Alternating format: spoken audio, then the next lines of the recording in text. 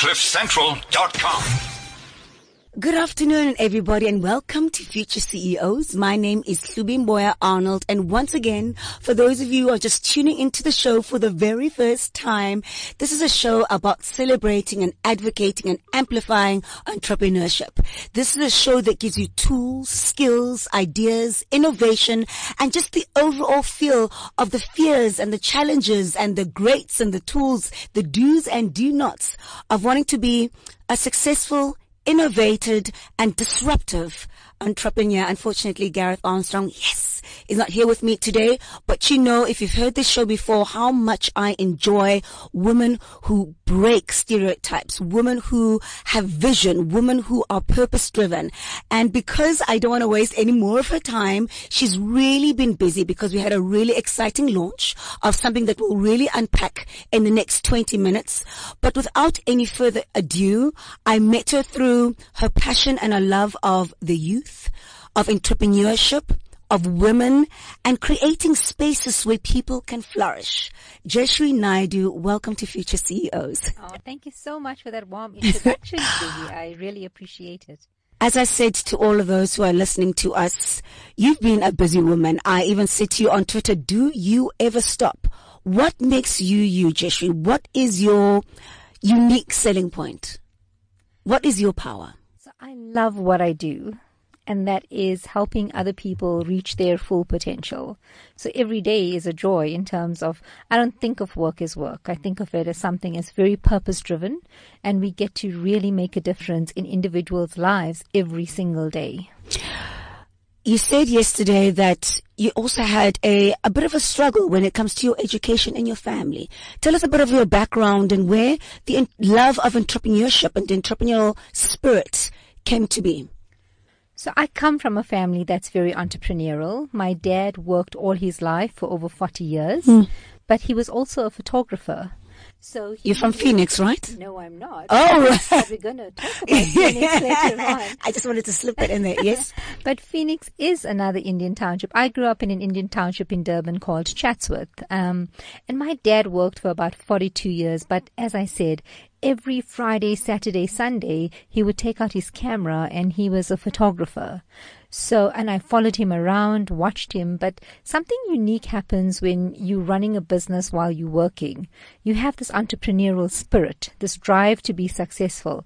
And I think when you have individuals like that surround you in your life, it creates a culture in you to want to do more.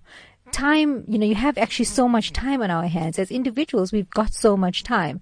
We do very little with the time that we have. So I try and make the most of the time that I have, because I've seen how my dad could stretch out an entire weekend by running a business, having time for his family, still getting up at 6 a.m. to catch a bus to get to work. So this is a natural type of culture that we see within hardworking entrepreneurs that we get to touch every day. Obviously, I met you through the great Melanie Hawken, CEO of Lionesses of Africa, a great woman space of entrepreneurial challenges and celebrating each other through Africa. And then I met you recently at Youth Day again. You invited me to all the speed stars. I'm just dropping the brands now. I'm going to get into trouble, but it's okay because this is basically a follow through of you are consistent in what you do.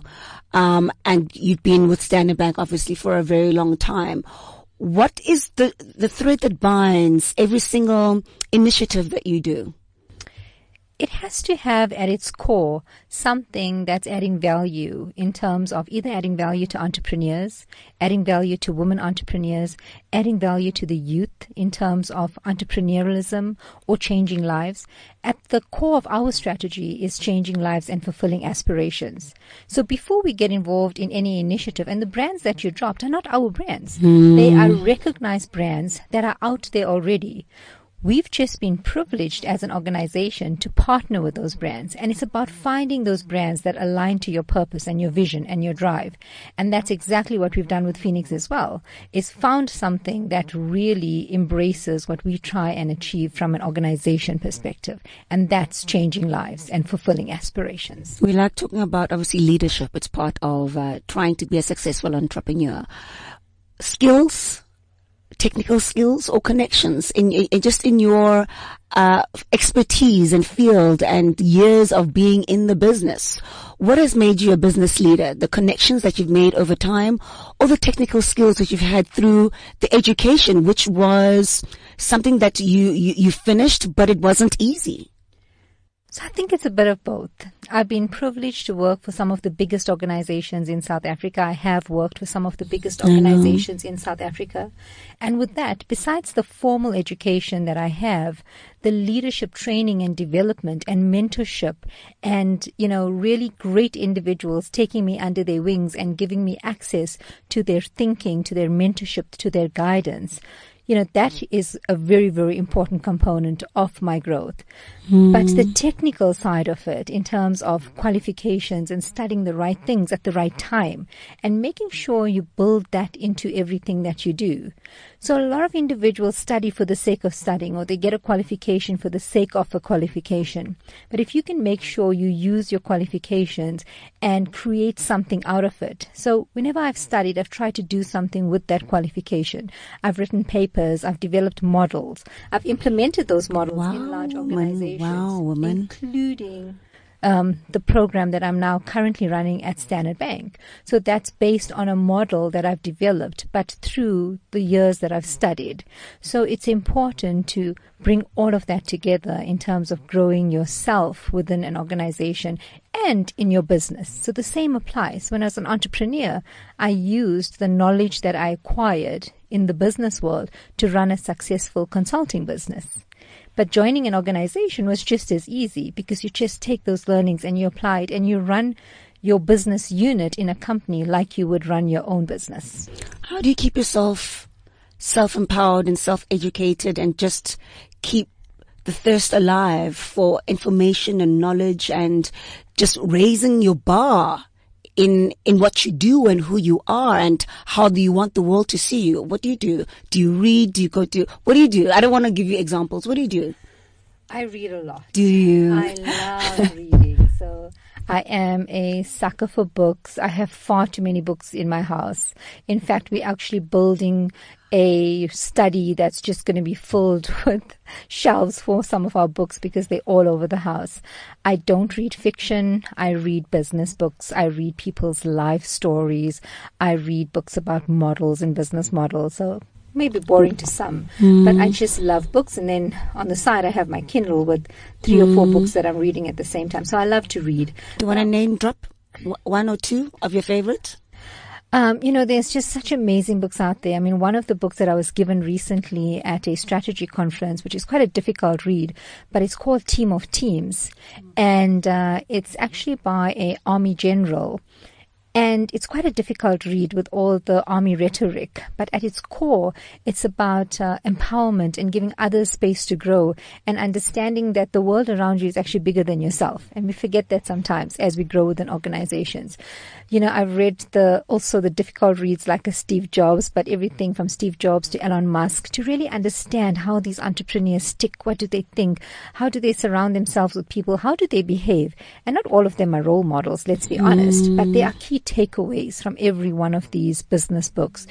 And when entrepreneurs tell me that we don't have enough mentors and coaches, it upsets me because they haven't taken the time to actually learn from some of the best minds out there in terms of reading their stories. I mean, these individuals have taken the time to document their life journeys in a book, cover to cover.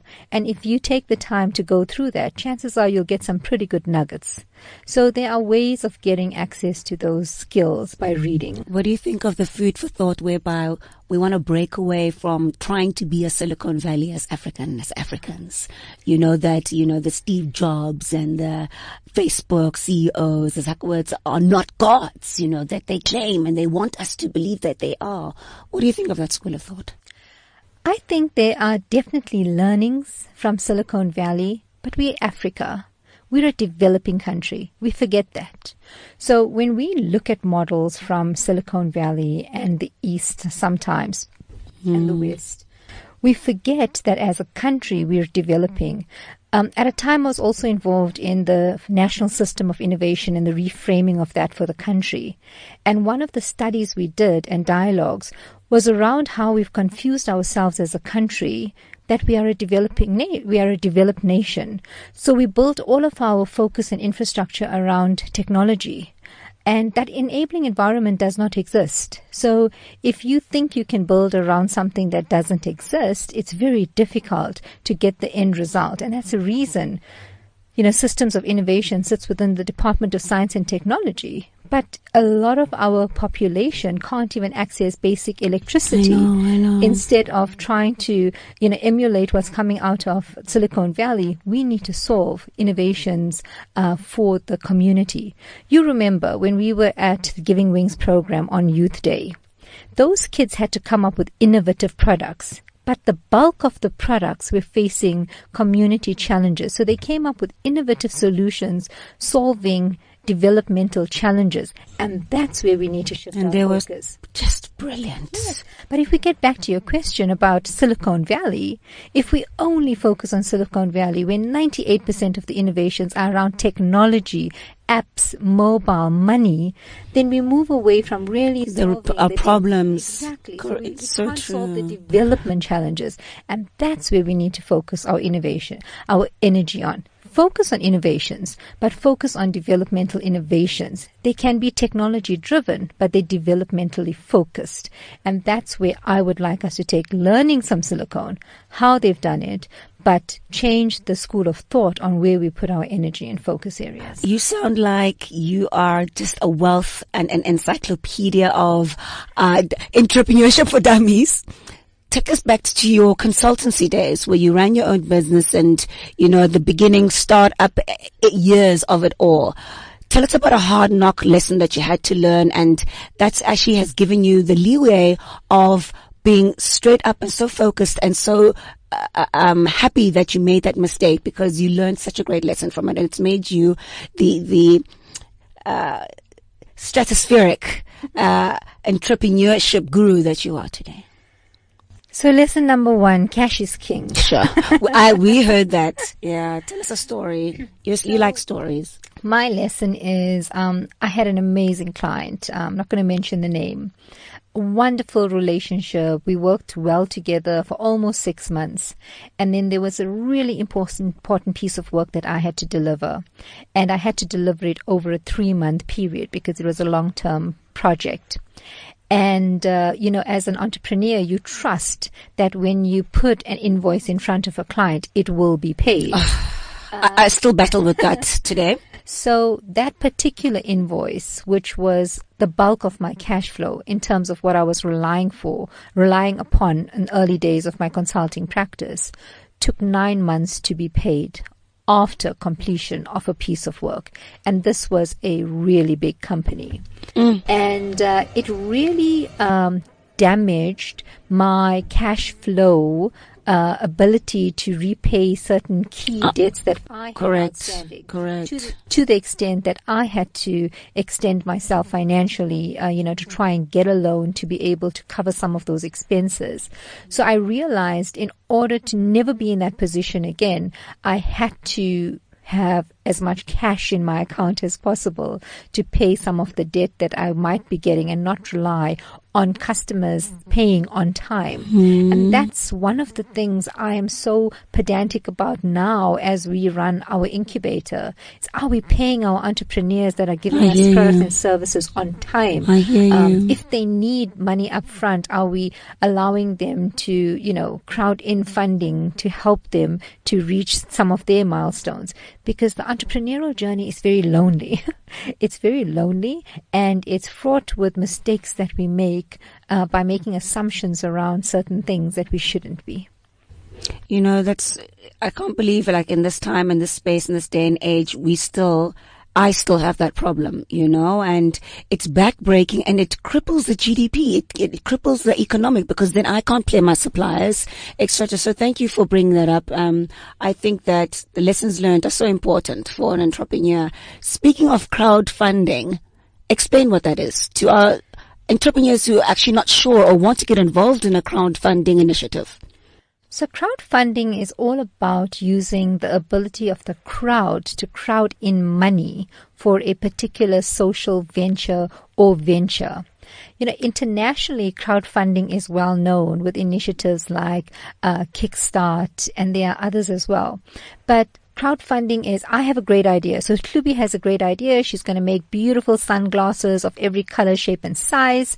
And she needs to now produce this beautiful gloss. She puts the product online, and then she tells all her friends and family, hi guys, I have this amazing product. Do you want to give me some money? So there's crowdfunding where you raise funding to go on a holiday, whether you want to pay for a product. And then there's what we call venture crowdfunding, where individuals give you money, but then they expect equity in your business as well. So there are different crowdfunding platforms. And then, as you know, you were at the launch yesterday, we've launched a crowdfunding platform for students to actually put their profiles online and raise money for tertiary education. So that's an example of a social crowdfunding platform as well. And it also fills the BBEE kind of social economic, you know, which is great. Because, you know, in South Africa, you've got organizations that really need to adhere to the BBBE scorecard. A lot of them struggle, and that's the reason we exist, you know, by providing entrepreneurial support to individuals. But they also have a pillar called SED. And SED is where you use your skill spend to actually pay for your staff to be developed. Wow. But we've created this crowdfunding platform, which is owned by Phoenix Trust, which allows big organizations to give us a percentage of their SED spend, and that money will go towards paying university fees for students that cannot afford the tertiary fees from any one of the 26 public institutions. So if you are a high potential entrepreneur out there who knows of a family, a friend, a fellow entrepreneur who really is struggling to finish off their tertiary education, this is the show for you. Let's go back, Jayshree. So it's called Phoenix, and you are the interim CEO. I am. How's it going? It's going very well. I just took on the position officially a few days ago, and my first official appearance was yesterday with thank you. With the, you know, the press release that went out. And for me, it is about getting everyone to spread the word about the amazing work that we can do through Phoenix. Really, it's about changing lives of students that need access to funding. It's going extremely well. We would love to fund more students. Yesterday, you heard 4 students were fully funded. By close of business today, we have 5 students fully funded. If we go at this rate, I think we're going to get many more students fully funded, many more organizations participating, many more students who have their lives changed forever because their fees are paid and they can really realize their dreams. And I know you're big on internships, as you spoke about mentorship. How does this kind of tie in with that bursary advantage that you're giving them through Phoenix? So remember, Phoenix, you don't have to pay this money back. Yes, students' amen. Fees are paid. The fees get paid directly to the university. If you think about it, I mean, Hlubi, if you are at university and you're concerned every day that you have fees outstanding, you know, that is driving your behavior. It might be demotivating you, but depression. Exactly. But it might be taking time away from you to try and get interim jobs so that you can pay your fees. And that takes away time from you actually studying. But if you allow yourself freedom to get exposure to mentoring and coaching, you're going to make yourself available to events like the ones we have, events like open events that universities have. You're going to go and buy one of those books I was speaking about. You're going to go buy Black Like Me. You're going to read it cover to cover because you have the time. You're in a better space of mind. Mentoring and coaching is important. It's not something that we are linking to this platform right now, but definitely the students that go through this program and are successful, we want to be there for them to see how we can help them reach their next milestone. You know, for us, finding a student's next is going to be absolutely critical as well. Hashtag what's your next? Yes, hashtag what's your next? Let's talk about sustainability. How are we going to sustain this after Standard Bank has come to the party? What happens next? So Standard Bank has provided the funding for this platform for at least 3 years, managing the operational funding, the operations, making sure that it works, making sure that it's sustainable. As mentioned, a 5% fee is charged for every donation that is made. So the donor gets charged 5% of whatever they donate. Okay. That 5% will be used to run the operations of Phoenix. But for 3 years, Phoenix has a runway. And when you have a runway, we have to do everything we can to make sure it is successful and sustainable. So at the end of that 3-year period, it should be self-sustaining using the 5% operational fee that we will be charging. Okay, that makes it very clear. Tell us about, what was I going to ask you? The sign-up process for any student who wants to go into this bursary initiative. It's absolutely simple. So you didn't ask us, but I'll share it anyway. Phoenix is spelled F-E-E-N-I-X, which is Nix for fees. Love it. So phoenix.org, and students just need to go onto that platform. They need to create a profile, submit their information. There's a verification process that happens to verify the student, to verify that fees are outstanding, to check on things like addresses, link with individuals that do or do not qualify for funding. Once the student has been verified, their profile goes live on the platform, and then the student can share that profile with anyone, and any individual wanting to donate can also go onto phoenix.org, create a profile. You've got to register. The reason you have to register is so that you can get a Section 18A tax certificate. So if you're an entrepreneur, you can claim it back as a donation. If you're an individual, you can claim it back for tax purposes. And if you're a corporate and you want to put money into the bursary pool, or the funding pool, you will then get credits back or points back for your SED reporting purposes for Triple BE. So we've tried to make it as easy as possible. There's a snap scan functionality that's built into the platform as well. And later on, we will be introducing conversion of some of your rewards points. So sometimes you never know what to do with your UCount points. My son uses it for KFC, but some others might say, well, I don't know what to do with my UCount points. Just take it and pay it towards someone's school fees. So we're going to make those functionalities available. Our CEO, Standard Bank CEO, has made the program available and made every other CEO of every other bank and large corporate aware of Phoenix. So we're trying to make this bank agnostic. Every bank should want to own it, take it out there to their market, get behind it, sponsor students. And the great part is just staff members have raised over 130,000 rands when we launched this platform. And that's just by telling people to get on. People have told their kids. So it's been an amazing socially driven initiative as well. You know, as future CEOs, especially here at Cliff Central Future CEOs, we really do believe in what you believe in. So please, in the momentum, keep us posted. I mean, we're going to try our utmost best to try and get involved and to try and create that space of discourse and conversation on our platforms. So we're really there for you, and we really want to be part of this journey because I think it's so important. So you said it's for students of all universities nationwide. All universities nationwide, all 26 public universities for now. We do want to take it into TVETs later on, every other formal institution. But for now, every one of the 26 universities, we're happy to accept them onto the platform. Activations will be happening from the 27th of July on campuses so we can try and assist these students getting their stories told. I'll definitely be there for those. Last question about it. Are the arts included in this process? You know, the department of me, BSOCSI and all the arts, because my claim to fame is an actress, but I've stumbled and created longevity and sustainability in my industry by being an entrepreneur. But when I go back, you know, I am an actress and I am a thespian. So what do we do with all those studying the arts and creative arts at the universities? Does this include them? Any degree is actually going to be accepted. That is phenomenal. We already have students that are studying art, Both of my kids are studying art. They're in the artistry field. They're designers. They're creatives. So that's not the reason. The reason is this is not exclusive to just individuals in the science field or just individuals that we can employ as a bank.